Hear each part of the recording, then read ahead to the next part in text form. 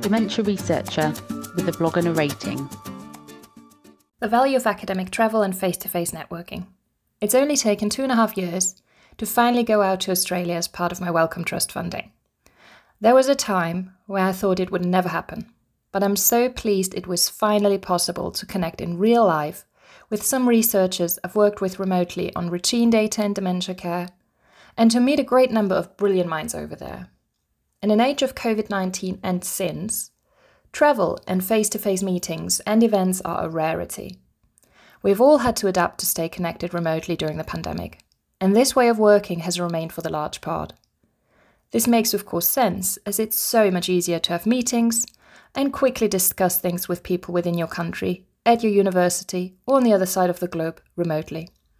However, just like with care delivered remotely, not having the same benefits as face-to-face care, there needs to be a healthy mix of meeting face-to-face for larger events and activities, and doing our day-to-day job remotely from the ease of our, surely now well-designed and heavily planned populated home offices, also called office jungle. So in November, I was fortunate enough to finally board the plane, plural, to Sydney to do a whirlwind tour of dementia and aging academia in Sydney, Melbourne and Adelaide. I was really excited to meet so many people in person, share my research into inequalities in dementia care, and hopefully establish some new working relationships. My trip far exceeded my hopes of the trip, and I must admit I do miss my time in Australia already. So where did I go? Besides a lot of Australian wildlife appreciation at Taronga Zoo and Cleland Wildlife Park, I gave a series of talks and guest lectures at the University of New South Wales, Macquarie University, Monash University, NARI, and to top it off, an invited plenary talk at the 55th Australian Association of Gerontology Conference in Adelaide. It was a brilliant opportunity to discuss my research and place it into different contexts with Australian researchers, care providers and carers, and to learn about the aged care system down under. There are striking similarities, of course, but more so in the many barriers which people with dementia can face when trying to access care.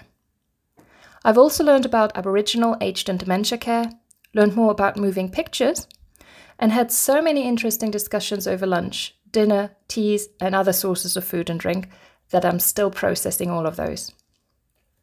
Thanks to my visit, I'm setting up new collaborations to apply for joint grant applications and compare the UK with the Australian dementia care system, and apply for routine data together as well. Thanks to meeting in person, I've learned a great deal and was able to reflect on different care practices, contexts and experiences.